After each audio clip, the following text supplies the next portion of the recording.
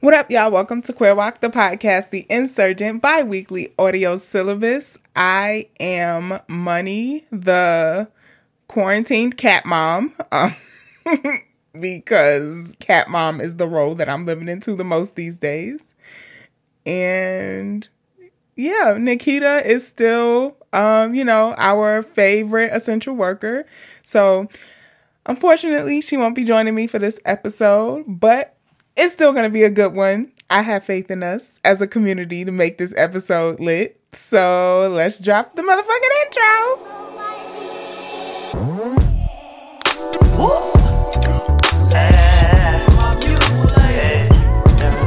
Love your chocolate demeanor and your cocoa kisses. I see your glow from a distance. Your vibe inside my submission. I give you all of me. Wanna make you proud of me. We see the God in all you do. Your light is harmony.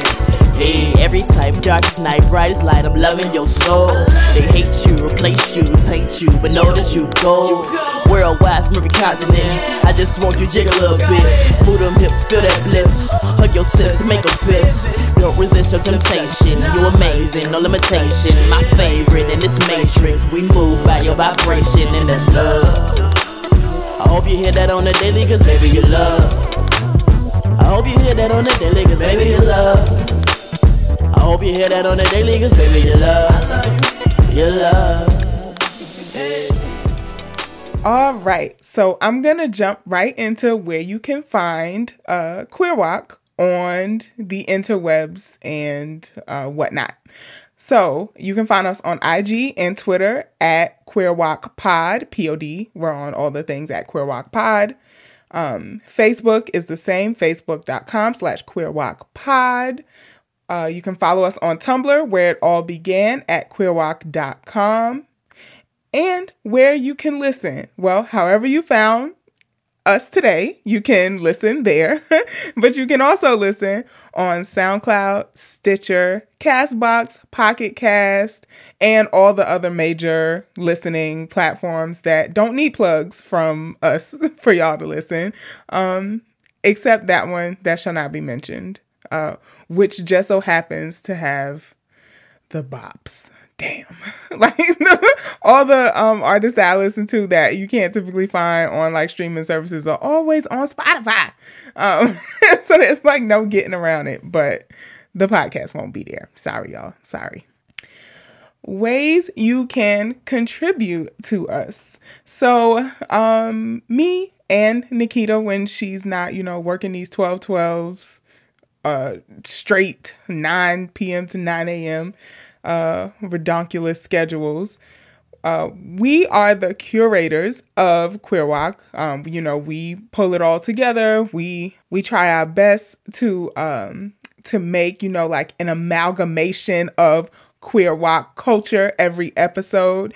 But if it wasn't for y'all contributions, this definitely wouldn't be happening. Like your gay aunties said, the lights would not be on, right? So how to keep the lights on?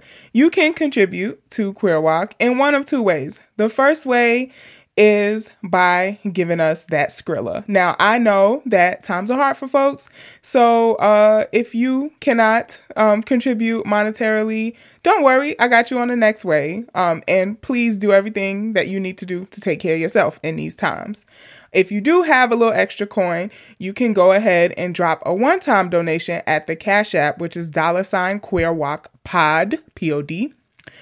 Or if you have a few extra coin, you can become a patron. And that is just a small monthly donation to ensure that we have the capacity, space, recording equipment, SoundCloud subscription to keep this coming.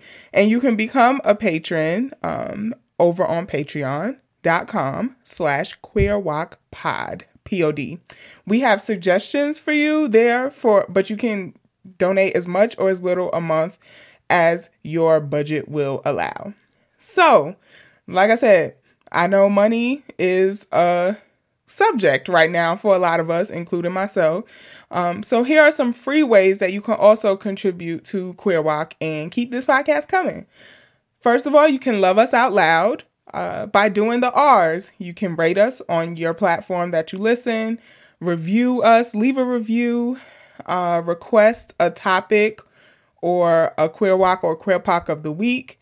You can repost the episodes when we post them. Let folks know that you're listening. You can retweet us when I'm updating the Twitter.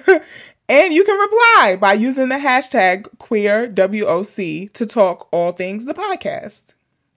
You can also send us an email or DM us if you want to, do something a little bit more private, but still give us the love and contributions to keep Queer Walk coming at queerwalkpod@gmail.com.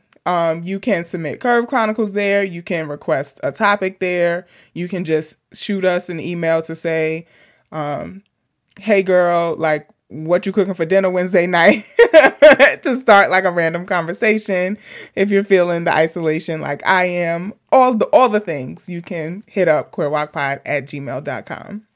Or if you want us to come through your virtual panel, because I swear the same panelists be paneling. Like, I don't know if I just been going to like these academic conferences for way too many years already, even though I'm like still young as fuck. But I just know that so many people do so many things, right? And so it's just like, okay, we had a panel of, like feminists last time, and it was all those people. Like, how about we get some other feminists? How about we get like feminists that don't have books coming out? How about we get feminists that are doing it in other ways, So I think about that too. So if you want us to be on your virtual panel so that the same panelists ain't paneling, you can send us an email at queerwalkpod@gmail.com.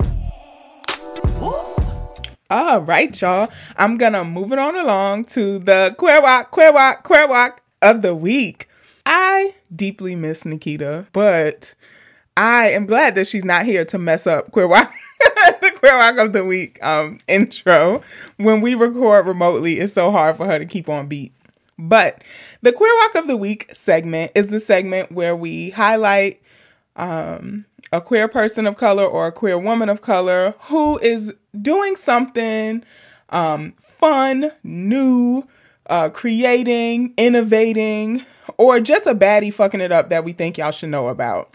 So this week I decided that I wanted to highlight, because I just watched this super cute movie called The Half of It.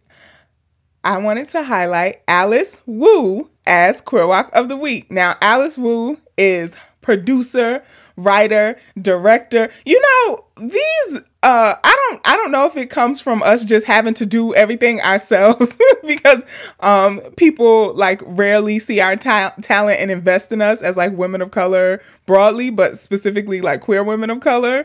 But like how everybody producing, writing, and directing, it's like, do those roles really have that much overlap, or is people just out here multi-talented? But yes, Alice Wu is a producer, writer, director, and a Taurus extraordinaire. I will say more later. But so I chose Alice for Queer Walk of the Week because I watched The Half of It on Netflix. It was released on May Day, May 1st. And I think most of you might be familiar with it. If you're not, I hope you stream it after I tell you about it. So I'm not going to spoil. I promise. I don't think. Okay. So, before I get into the half of it, I just want to tell y'all a little bit about Alice, cause I think that her life, just warmed my heart, and like learning more about her, and her interviews are like super cute. She's doing all this promotion for the movie from home in front of her bookshelf, and I felt very seen. So before film, Alice had a whole ass career as a computer scientist. She graduated with a computer science degree from Stanford, studied a little bit at MIT, and was just like all into the computer stuff, right? But was kind of like writing on the side. Her first film was called Saving Face, and some of y'all might be familiar with it. It was released in 2005, and this film, it was so cute, and it was a standout at Sundance. But the main character in that film was a Chinese American woman. I think her nickname was like Will. And she fell in love with this other woman, right? But she had to figure out how to like come out to her mom, who she thought would be like super disapproving, and also how to navigate like the judgment of her Chinese community in Queens. It was a really cute movie. It came out in 2005. And like I said, it was a hit at Sundance. Like everybody went up for it. But it was like so praised and shined so much light on Alice. And like a lot of people thought, oh, how much of this is inspired by your real life? Because you're Chinese and you're gay and blah, blah, blah. That she just disappeared. It was, I guess, in like true tourist fashion. She just like stayed in the house, right? And so she talked about this in an interview, that she had to process like all the series of what felt like random events that led up to her creating a film in the first place. Because like I said, she was a computer science person, right? So it's not like she's like out to become a film creator, right? I mean, obviously now, but at this point in time, right? And then also adjusting to like all eyes being on her, like someone who's like typically like really private. So yeah, she kind of dipped out and disappeared. But 6 years after dipping out, she began work on the half of it. And so this is her second film, like 15 years later. And you can stream it on Netflix. So the half of it is, it follows another queer Chinese girl, so cute. And this time it's about a high schooler. Her name is Ellie. And she lives in this really white, like fictional town called Squamish, that they call Hell Hamish. And she lives with her dad. She has this like business where she writes papers for people, and she decides to help a boy that she goes to school with win over her crush, local hottie that everybody is like fawning after, Aster Flores. And teen hearts get broken. Like that, basically that's the rest of the movie. I said I didn't want to spoil it. I just want to give y'all enough to go watch it. It got described by GLAAD as a classic teenage rom-com, but with a queer twist. And the way Alice talks about it, I love it. Because coming of age is like one of my favorite genres, especially when it's queer. Especially when it's queer of color. It's just, it always feels like possibility making for me. But the way Alice talked about this like coming of age and it being like considered a coming of age movie is, she said, I just made a movie with teenagers in it. Teenagers are people experiencing things too. And I don't know why, but I thought that was so dope, because in my work with teenagers in therapy, like that's some of the sessions that I enjoy the most. Like a lot of times teenagers are experiencing something and also processing it at the same time. And I just love it. I think it's so cute. Not to mention like how necessary it is to have queer Asian visibility, or to be real, just to have Asian characters that aren't like the goofy sidekick or like the random super smart kid in the class, for them to be like center and central to the story, for it to be about them and they be multi-dimensional is just, it's like so amazing too. So, and then Alice talked about her own experiences, like as a young queer Asian, and coming out as a senior in college. And she talked about how she didn't even know how to say gay in Mandarin when like talking to her parents about it. And so in this interview I watched with GLAAD, which I will link in the description to this episode, she said, if you don't have the words for something, how could you think that you're that thing? And that just like really hit me in my chest, because it reminded me of when I was younger and not like having words for it. It was just like people would say things like, she go that way, or she like, girl, she got sugar in her tank, or something like that. But to find language that is your own for something, or to see someone who you so closely identify with express that identity, it is like possibility making. So the half of it, like I said, it came out May 1st, and it's already been nominated for the Gotham Independent Film Award for a breakthrough director. And so this makes Alice, at 50 years old, nominated for breakthrough director. And I just think that is so dope. Like, at 50 years on Earth, this is like a huzzah that your wildest queer dreams can come true at any age. I know we used to get a lot of questions about, like, am I too old to be like starting this, or am I too old to be figuring out queerness? It's like there's literally no age cap on coming into like your greatness and your queerness. So in the words of Alice, like, because her sign off is always "Go queer nerdy Asians." So go queer nerdy Asians, especially the young Chinese lesbians out there who are who will be able to see themselves in Ellie in this movie. So go stream the half of it. It's amazing. You will not be disappointed. It was super cute.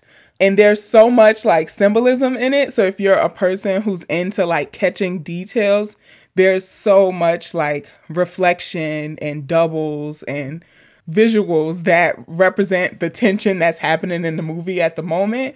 And there's also all of these like cultural clash moments. They aren't clashes. They're like cultural exchange moments. Like there's a lot of it around food because tourists. And like with the sausage taco, that was super cute. So yeah, just go check it out. You'll love it. And shout out to Alice Wu for giving us yet another young adult queer film to stan. All right, I'm going to move it on along to community contributors. Yeah. And the community contributors segment is not just the segment where I show my lack of geography knowledge, but it's specifically the segment where we highlight all the folks who help us make Queer WOC possible. One of my favorite things to do on this here program. So first of all, I want to shout out everyone who tuned in a second time to the Queer WOC Instagram Live to hear me read erotica, but specifically to hear Cree is a lesbian read erotica because she's the one who wrote it. So first and foremost, shout out to Cree for sharing your work with us. I love your writing. It's beautiful. It's alliterative. It's nasty. It's gay. What else do you need? I will link to some of the pieces that Cree read on the IG Live if you weren't able to catch it. It was amazing. I'm pretty sure there's more partnerships with Cree and Queer WOC coming in the future. So if you missed Black Lesbian Erotica reading last Friday, was it last Friday when y'all hear this? Yes, last Friday. You'll be able to catch it again soon because I know we're going to do more. Cree is always writing goals. And so green hearts to you, Cree. Thank you so much. And thanks to everybody who came through. Empty Fridges, thanks y'all for coming through. I love y'all. And I saw the hoes on the live. So shout out to Inner Hoe Uprising for coming through the live. Always the Syracuse homies are always on. So shout out to all the homies in Syracuse who came through the live. Yeah, it was really fun. Definitely can't wait to do it again. All right. Now I'm going to send some shout outs to patrons who upped their pledges. Now, we don't have any new patrons, and I'm actually like not mad at it because I know, we're a community, right? And we're often a community that's most directly impacted by things when they happen because of our multiplicative identities, you know? So, I hope that you all are doing what you have to do to take care of yourselves in this time. And, I really wish I could do more to help folks out. So I'm not mad at it. Keep your coins. But thank you to the 2 patrons who upped their pledges and continue to be patrons. So thank you, Christine and Martina. Martina, you know we love you. You know me and Nikita love you. So thank you both so much for upping your pledges and for continuing to support Queer WOC. We need it. So thank you. And folks came through on the Cash App. So I know folks contributed on the Cash App for the lesbian erotica reading. So thank y'all for popping in and giving us donations for that. T the Muse, thank you for that. And other folks who hashtag things like for paying a Black woman today, for a drink on Cinco de Mayo. Like all the reasons y'all Cash Apped us. Thank you so much to Tanya, Bernadette, Kiri. I hope I'm saying that right, Kiri. Ernestine, the homie Sherry. We love you so, so much, Sherry. And Dr. Sammy Shock, who's, oh my gosh. Sometimes I just get on Instagram to see what you wearing today, Sammy. Like, those outfits be getting me through sometimes. Like, I think getting dressed is like one of my only things I've been holding on to for some sense of normalcy. And to see you doing it too, and like with these sequins and prints, I'm just like, yes, I stand, I live. And yes, the ass do look good in color and black and white. So I love all the pictures. And thank you for your Cash App donation. All right. My goal is to pronounce all of these cities correctly in the Borders Are Fake shout outs. Okay. So the Borders Are Fake shout outs is when I try to shout out the places outside of large metropolitan areas that we have listeners in. And all these cities were in our top 20 listen cities in the past 2 weeks. So shout out to Waihawa, Hawaii? Waihawa? Mm-hmm. Is it like the upstate rule where you pronounce all of the vowels? Is it Waihawa? Okay, Hawaii, shout out. West Jordan, Utah. Thank you for listening. I'm pretty sure I said all those words, I think. West Jordan, Utah. And Lompoc, California. LOMPOC. How would y'all say that? Woo. Yes. So thank you to all those places for listening and for obviously sharing Queer WOC because there's more than one person listening out there. So thank y'all so much for your continued support. All right. I'm going to move it on along to the mental moment with Money. Sadly, no jingle this time. Wait till Nikita get back. Hopefully she been writing them bops while she been taking apart turbines. I think is that a thing, Nikita? Is that what you do? I don't know what she do for real. I do know she is a millwright. So, but so for this mental moment, and just like every mental moment, I just try to break down some mental health concept or give us some like tips, tools, or tricks that we can use to better support our mental well-being. And today, I'm going to talk about collaging to cure the crestfallen. And y'all know how I feel about alliteration.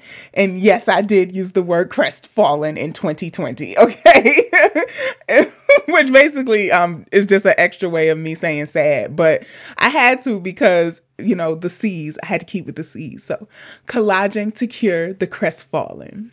So I collage, right? Like I have a trunk in my house. It's like this big black trunk that I got from the thrift store. The entire bottom of it is filled with collages. And it's so funny because I think on the day-to-day, I don't think of myself as an artistic person or, someone who creates in that way. But I definitely am because I stay collaging. It's a tool that I use in like art therapy, expressive therapy with folks. Like it's just something that I incorporate in every aspect of my life. So, and trying to stay busy, but also like soothed and sane through all of this, I have been collaging again, which is so fun. I actually, to calm myself down before my defense, I collaged as well. So, yeah, collaging is a huge part of my self-soothing practices. So I'm going to get into a little bit of why collaging is a cure for the crestfallen. Okay, the first thing, y'all, I love doing things that we've been doing. You know, that's what radical means, right? It returns to the root of something. Y'all, we've been collaging. Like, collaging is just such a part of Black folk traditions, right? Like, I think about quilts as collages. I think about like remixing some shit as collages, you know. Kids, all of the collages I made as a baby. Alexis Pauline Gumbs talks about like Black feminist breathing through collages, and the way she makes collages inspired by her favorite Black feminist quotes or Black feminists. I don't know if y'all know about these two artists, so maybe I'm putting y'all on some game, but there's an Afro Uruguayan artist named Paula de Prado, and her collages, y'all, like they're just so they like make you feel something. I forget what that word is, but they just make you feel like, you look at it and it's like, I cannot believe you made that from cutting things out of newspapers and magazines, right? And it's like her art has been shown like all over South America, in the States, in Australia, where she grew up, like world famous collages, right? And also, there's an artist that I found out about from the homie Shui. Their name is Wangechi Mutu. But they have this collage called Writing Death in My Sleep. That collage still till this day is on my Instagram, because it's just like, it's just such bad bitch ancestral energy of like, I don't know. It brings up all these things around like gender for me. This collage is called Writing Death in My Sleep. It's like, yeah, Mutu did that. It just feels like it's as sharp and expansive and complicated as womanhood, femininity is for me. And that's what like they try to do with all of their art, right? So check out both of them, Wangechi Mutu and Paula de Prado.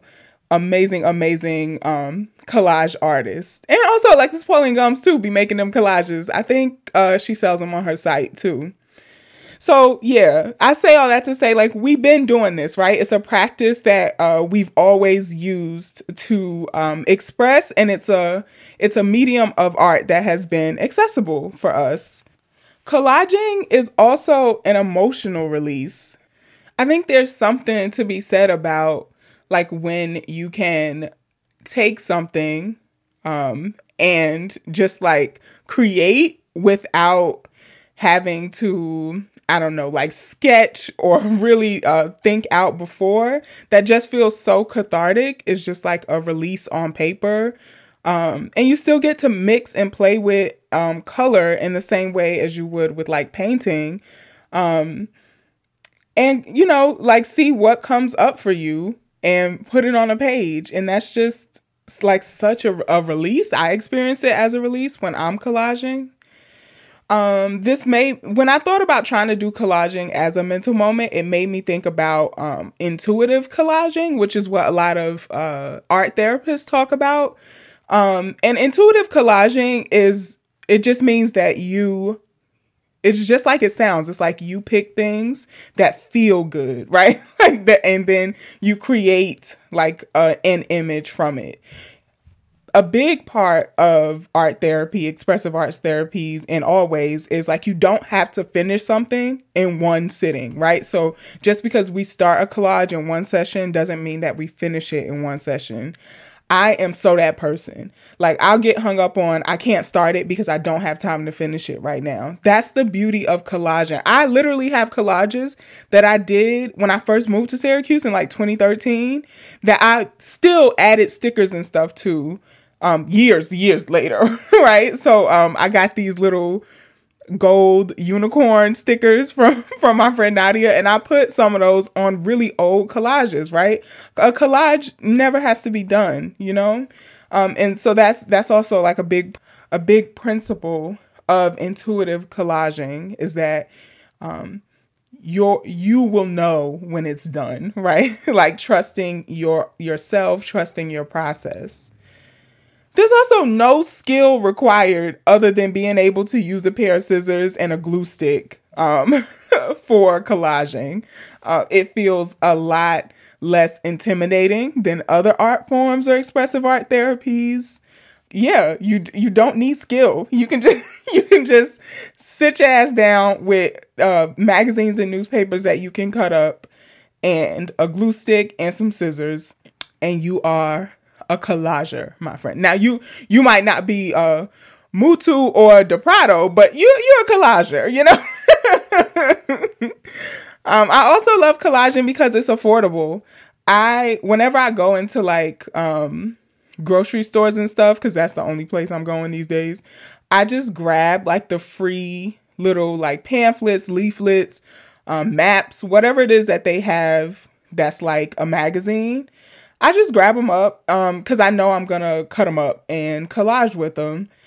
And other than that, all you need is a piece of paper to glue stuff to and a glue stick or some Mod Podge if you fancy. You know, like it is so affordable, which makes it accessible, right? And I'm all down for that. Also, all the tools you need probably aren't sold out in the stores right now, like everything else. Have y'all seen the puzzle aisle? I know puzzle companies are like, I told y'all niggas, because we just reverted right back to puzzles. We got locked in the house. But yes, glue is still plentiful. So glue and scissors are still available, which makes collaging an option. I always have to do my brain stuff with this. I really do think that I'm going to eventually take like more specialized training on like neuroscience and anxiety, depression, grounding, all the stuff, you know, because I just think it's so helpful to know why we do things. Like, I facilitated another healing space and I went through like the tapping techniques that are used in like EMDR and like trauma focused therapies. And it's based in like acupuncture pressure points, but I'm not sure what those pressure points are like tied to and stuff. And so I really want to learn that stuff, you know, just nerdy about therapy stuff. So collaging, just like other forms of art, as you might know, it does have an impact on our brain. But I guess more so I want to talk about what parts it unlocks for us and allows for, right? So it is said and been studied that collaging bypasses our censoring mind. So if you're into Freud or whatever, this is about to be your shit. But I mean, you don't have to be into Freud to get this. So our censoring mind is basically like a function of our brain that keeps our unconscious hidden and separate from our conscious mind. So basically the function of your brain to keep you in check, like to not do wild stuff in public, right? So this could be good. There's like functions of our censoring mind that allow us to not notice the feeling of our butt on a chair, for example, because imagine how annoying it would be if like the whole time you were sitting, you were so keenly aware of what it feels like for your ass to be on a seat, right? It's overwhelming, like how much things we're actually experiencing at once. So it's a function of our censoring mind to be like, all right, we don't really need to be paying attention to that right now. What we need to be paying attention to is this, right? But sometimes our censoring mind could overwork and it can become stifling, like constantly working to be acceptable to other people. People pleasing is a part of a censoring mind. When you're dissociating, that sensory mind overload, it's like you can't feel or be in touch with anything you're sensing in the moment. So it can be good and it can go out of control, like most good things. So Freud hypothesized that the safest way to bypass the censor is to dream. He did a whole bunch of dream work, either like sleeping dream, like for real dreaming, or like daydreaming, or I would add dreaming through artistic expression. So there have been like critiques of the sensing mind. Basically, people are saying if you're aware that you're confining something to the unconscious, then it's actually conscious Freud. And basically you ain't doing nothing fancy. You just self-regulating. But, I didn't I didn't turn this mic on to debate Sigmund Freud. Okay. I'm just here to talk about, what folks have found in, collaging, right? I do think there is something to the idea of doing something without thinking or without like inhibiting yourself, right? Which is basically what this function, whether you call it self-regulating or the sensing mind, does, right? It inhibits us. Alexis Pauline Gumbs has this quote, like, freedom is not a secret, it's a practice. And I think about collaging as a freedom practice, because what better way to imagine a new world, a new condition, a new standard of beauty than taking the beauty of the current world and cutting it away from all the ugly and creating something entirely new, right? And that's exactly what you're doing with a collage. And so the idea is there's been like art therapy studies that like actually in like selecting what you want or cutting through things in order to like build this new image, that this filter that we have that censors us from expressing these things that we would otherwise be holding back just flood out of us. And I'm going to put a link to like how to create an intuitive collage, and then also how to interpret intuitive collages. It's pretty easy. It's kind of like astrology, basically. It's like, oh, these archetypes and what these colors mean and stuff. I won't go into all of that, but it is interesting if you do want to make a collage and kind of have an idea of what is possibly coming up for you through the imagery that you create. I'll post a link in the description of this episode, and you can read on at intuitivecreativity.com. So yeah, y'all, get collaging, cut some stuff up, create. It's really soothing, and you don't gotta have a stack as big as me as collages, but because I just I feel like I'm trying to like get rid of all the magazines I have in my house, so I'm making as much collages as possible. And also I just feel better if I have the TV on and I'm doing something instead of just sitting there like wasting hours away. So yeah, a glue stick, some scissors, and paper. That's all you need. All right, y'all. So Nikita's not here today. This is where we would usually have our leftist lesbian luminary labor lecture from her. But we'll hear what she's been wrestling with when she gets back to us. So keep sending well wishes to Nikita as she's out being our favorite essential worker, and the next jingle, because she better be working on them bops. All right, I'm going to move it on along to the topic segment. And as I record this, it's actually Giving Tuesday. So for folks who might not know, Giving Tuesday is just like a national movement to support independent creatives, independent folks who are doing things, or like small businesses and nonprofits, right? So I just wanted to highlight 5 efforts that I think that you all should donate to if you have it. So if you have it, here are some like QWOC suggestions to donate to. So, firstly, I'm going to suggest that you all donate to For the Girls. So, For the Girls is a collective of Black trans folks in New York City. My sibling Ahmad and the homie Asani are the DJ and host respectively. And they raise money to assist Black trans folks and gender nonconforming folks with rent, medical bills, and affirmative surgeries.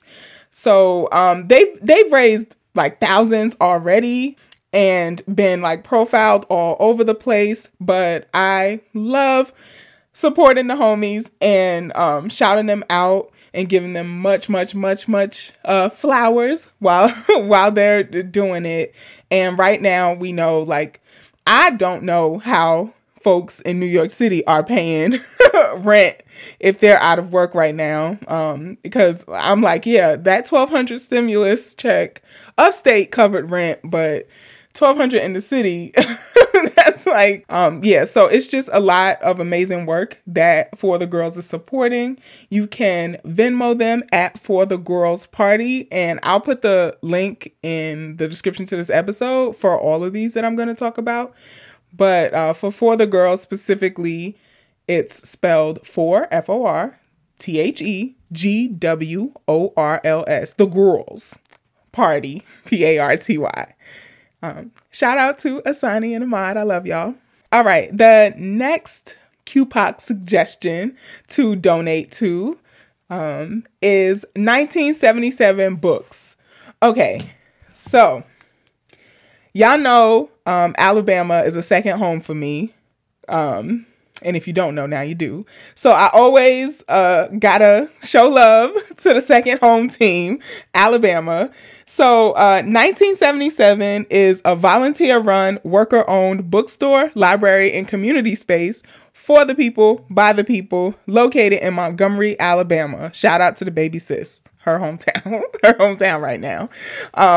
Yes, and they have all of the, it feels like the queer, feminist, radical must-reads. They have all of those, but they also have amazing fiction, amazing poetry.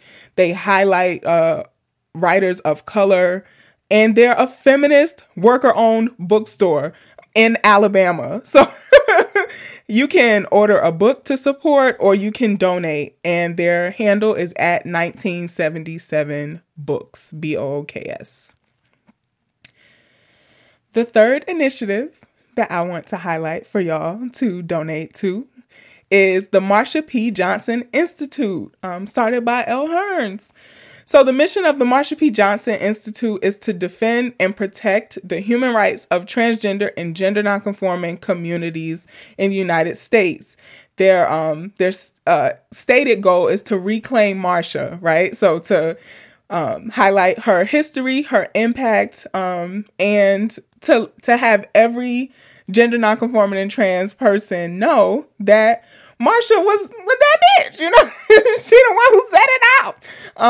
And they've been doing that. I just want to highlight them to continue their efforts, and they've been doing webinars and online things like that since COVID-19. So to keep that coming, the link is marshap.org/donate. marshap.org/donate. And again, all these links will be in the description. Fourthly, if you have it, you should donate to Black Lesbian Archives at Black Lesbian Archives on all the things.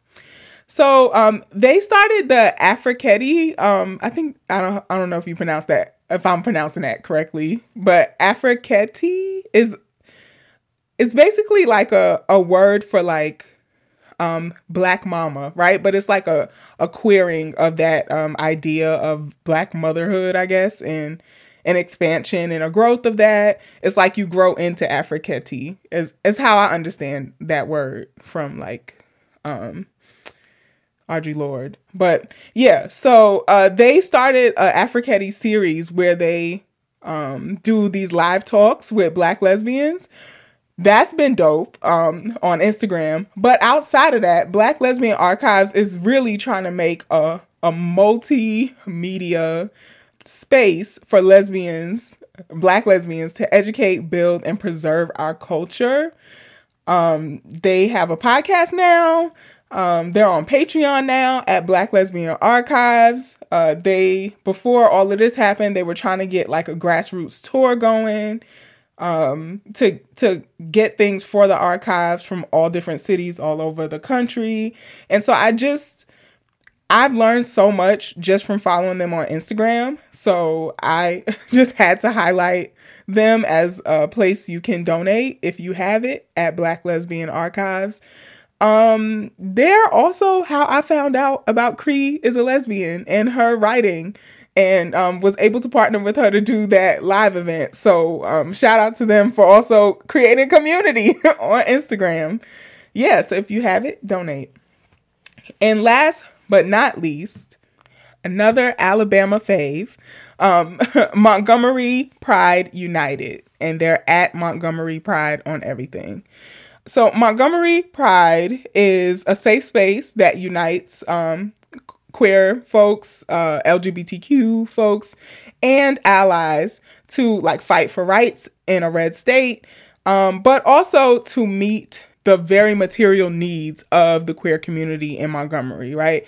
They have the Bayard Rustin Community Center and thrift store. They're really doing a lot. And speaking of them doing a lot, right now what they're doing is frontline deliveries of non-perishable goods, hygiene products, toilet tissue, and other things like that to queer elders in Montgomery. And that just so needs to be applauded, because I think I feel this a lot, but I think sometimes queer culture gets really like youth focused, right? So like, how do we intervene early? How do we come out and feel safe earlier? How do we like grow into our skin as fast as we can?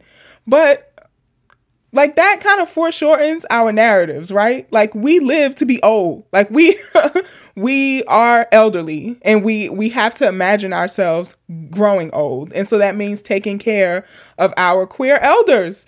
They are the history, right? They are the living history of the queer struggle in this country. And Montgomery Pride is doing that. I heard that they just got a grant for frontline work in Alabama. So salute to them for getting that grant, but they always can use our support. So if you have it, donate. Their handle is at Montgomery Pride. So yes, those are the 5 QPOC suggestions that I have for donating if you're feeling generous these days. Again, that's for the Girls Party, 1977 Books, the Marsha P. Johnson Institute, Black Lesbian Archives, and Montgomery Pride. I love you all, and I'm so proud to be living at the same time as y'all doing this work. And hopefully, like this podcast, just brings a little bit more light to the incredible work that y'all are doing. All right, y'all. So I'm going to move it on along to the final segment of Queer Walk, the podcast, which is Curved Chronicles. So Curved Chronicles is the segment where we talk about your dating woes and wins and our dating woes and wins as queer pop. Okay, so first, we do have a letter for this Curved Chronicle, but I just wanted to give y'all a little like update on my love life also in this episode. So y'all, why am I dating more now than when I was allowed outside, when outside was open? It's been really interesting, actually. Like, wow, I'm really like going on dates.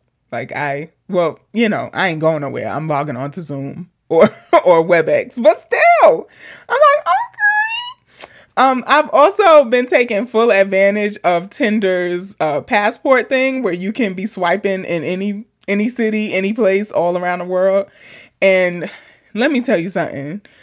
The Pacific Northwest loves your girl. Okay, so I've been getting some really good matches, having some really good conversations with the Tinder passport. So all this shows me, Tinder, is that you could have that feature be free all the time. But I guess, catfish is going catfish. So you gotta put it behind a paywall. But yes, I've been having a lot of fun, y'all. I went to the Cutie BIPOC speed dating in the Cloud event on April 25th. That was really fun. I've never been speed dating at all, like in physical life or social distancing. So it was my first ever experience with speed dating, and it was really fun. I don't know if it's just, because it was a community speed dating event, or if speed dating is just my thing, but it was so much fun. Like you get matched with somebody, y'all like introduce yourselves super quick, and maybe are able to follow up on like 2 questions, and then the 6 to 8 minutes are up and you switch. They also did misconnections. So if you saw somebody in the Zoom call that you didn't get a chance to like match with on a speed dating, then you could write the matchmaker and say, hey, I saw this person in that square and I would like to keep in contact. That was cute. It was cute. Outcome. All right. So the outcome was I didn't get any matches, y'all. Like I wrote the matchmaker and I didn't get any. So I went on 8 speed dates, and out of those 8 speed dates, I sent 4 names to the matchmaker. Apparently, I'm the only one who like follows the rules like that. I think it was because it was my first time, right? And so I didn't get any like technical matches from the speed dating, but afterwards folks hit me up on Instagram and was like, hey, remember me from the date? I would love to like talk again. So that was cute, and I felt very excited. I went on a second Zoom date with somebody that I met on the speed dating. So that's fun. I got a number, and I need to follow up, except I'm just the worst text messenger ever. But it's been fun, y'all. I mean, this is what dating is supposed to be, right? It's just like you're figuring stuff out. You're finding if you connect with somebody, and like following through if you do connect, right? And that's been so great, especially battling isolation the way I have. Like I've been trying to be alone but not lonely, and this has just been like really fun. So thank you to all the folks who are doing like Cutie BIPOC meetups or like speed dating or like all the kind of virtual things to spark love and hope and joy in these moments. I saw Femprimacy did a speed dating event too. Love Femprimacy. I only hear good things about them, so I can't wait to like be able to make one of their speed dating events too. So yes, so that's how things are going over here. The apps aren't as dry anymore, and I mean, well, Lex is still dry. No, nobody wants a sourdough starter kit. Like, nobody wants that. Why are you posting on a dating app about a bread making kit? I'm not going to give you my kombucha SCOBY. No, like, can we just like be on here and send flirty messages to each other and, waste each other's time from 9 to 11 p.m. Anyway, so yeah, that's what's going on with your girl. Still free, but hopeful, which is a shift in me dating, I would say. Don't y'all think? I mean, I think there were definitely points where I felt really bleak about it and like really low. And when I say points, I mean like Sunday. It was like recently, right? Like, I connect with folks and I feel like we be on the same wave, and it just never turns into a relationship. And I felt like I was internalizing that for a long time. Like, what is it about me where it's like people will like ask you to like put your guards down and be like, yeah, I like your energy. I'm feeling your vibe. Oh, blah, blah, blah, blah. But I want to be friends, girl. You're such an amazing friend. Or I just want to kick it. And it's like, that's not what I'm looking for, as I am 30 now, and I think my kick it years were kind of behind me. Maybe I might feel differently when, like I have other demands in life where I'll be like, no, we can just kick it. But like right now, I got enough free time and enough like emotional capacity to like sustain a relationship. And so that's what I want. And my therapist told me, like, never stop wanting love in any of its forms. And you know what? That was a bar. And so I'm gonna stick with that. So yeah, so I'm feeling hopeful, y'all, which is new for me. I feel all giddy about it. Okay, so I'm gonna read a Curve Chronicle that was submitted. This is one of my favorite people that submitted this, by the way, but I'm gonna call them Calendula because I'm drinking calendula tea right now, and I couldn't think of another name, so calendula, which is a really cute flower. So it's a cute name. So Calendula writes.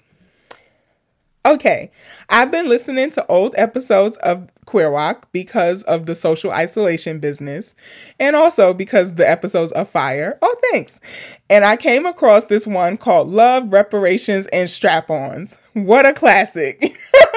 Y'all go check out Love, Reparations, and Strap-Ons. I think it's like, oh my, something like that. So I have a weird story to share. About a year ago, I was in an open relationship with this girl.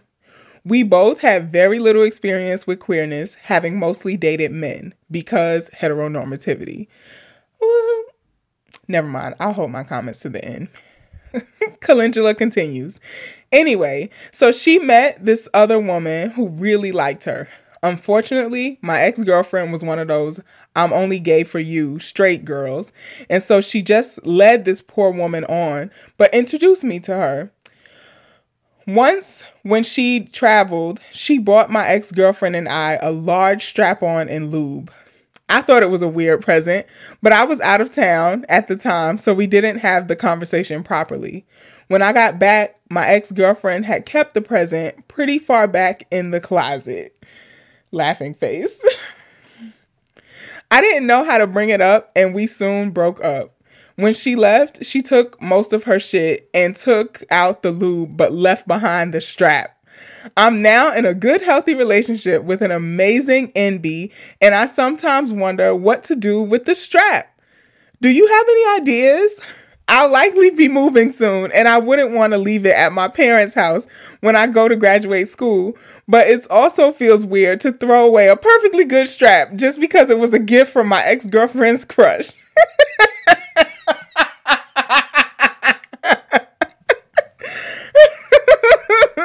Any bright ideas? I love the podcast so much, and I love the both of you so much. Congratulations again, Dr. Money. Nikita, I know we're both taken, but you're fine as hell. Love y'all, Calendula.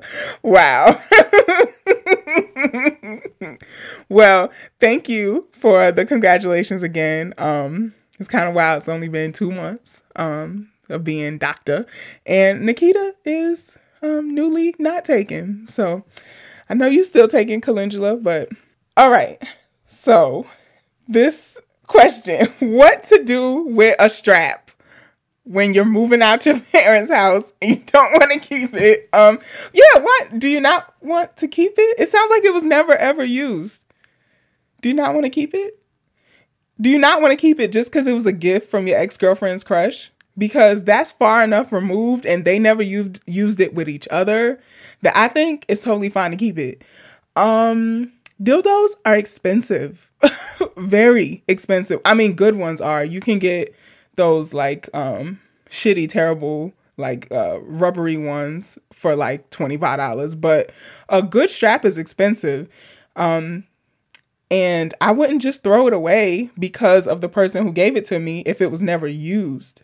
Does that make sense? You know, I'm not out here suggesting that you you share toys, but it doesn't sound like nowhere in your letter did anybody use this strap. So I would say keep it until Young M.A. drops another coupon code for her dildo line that she's selling. So because straps are expensive.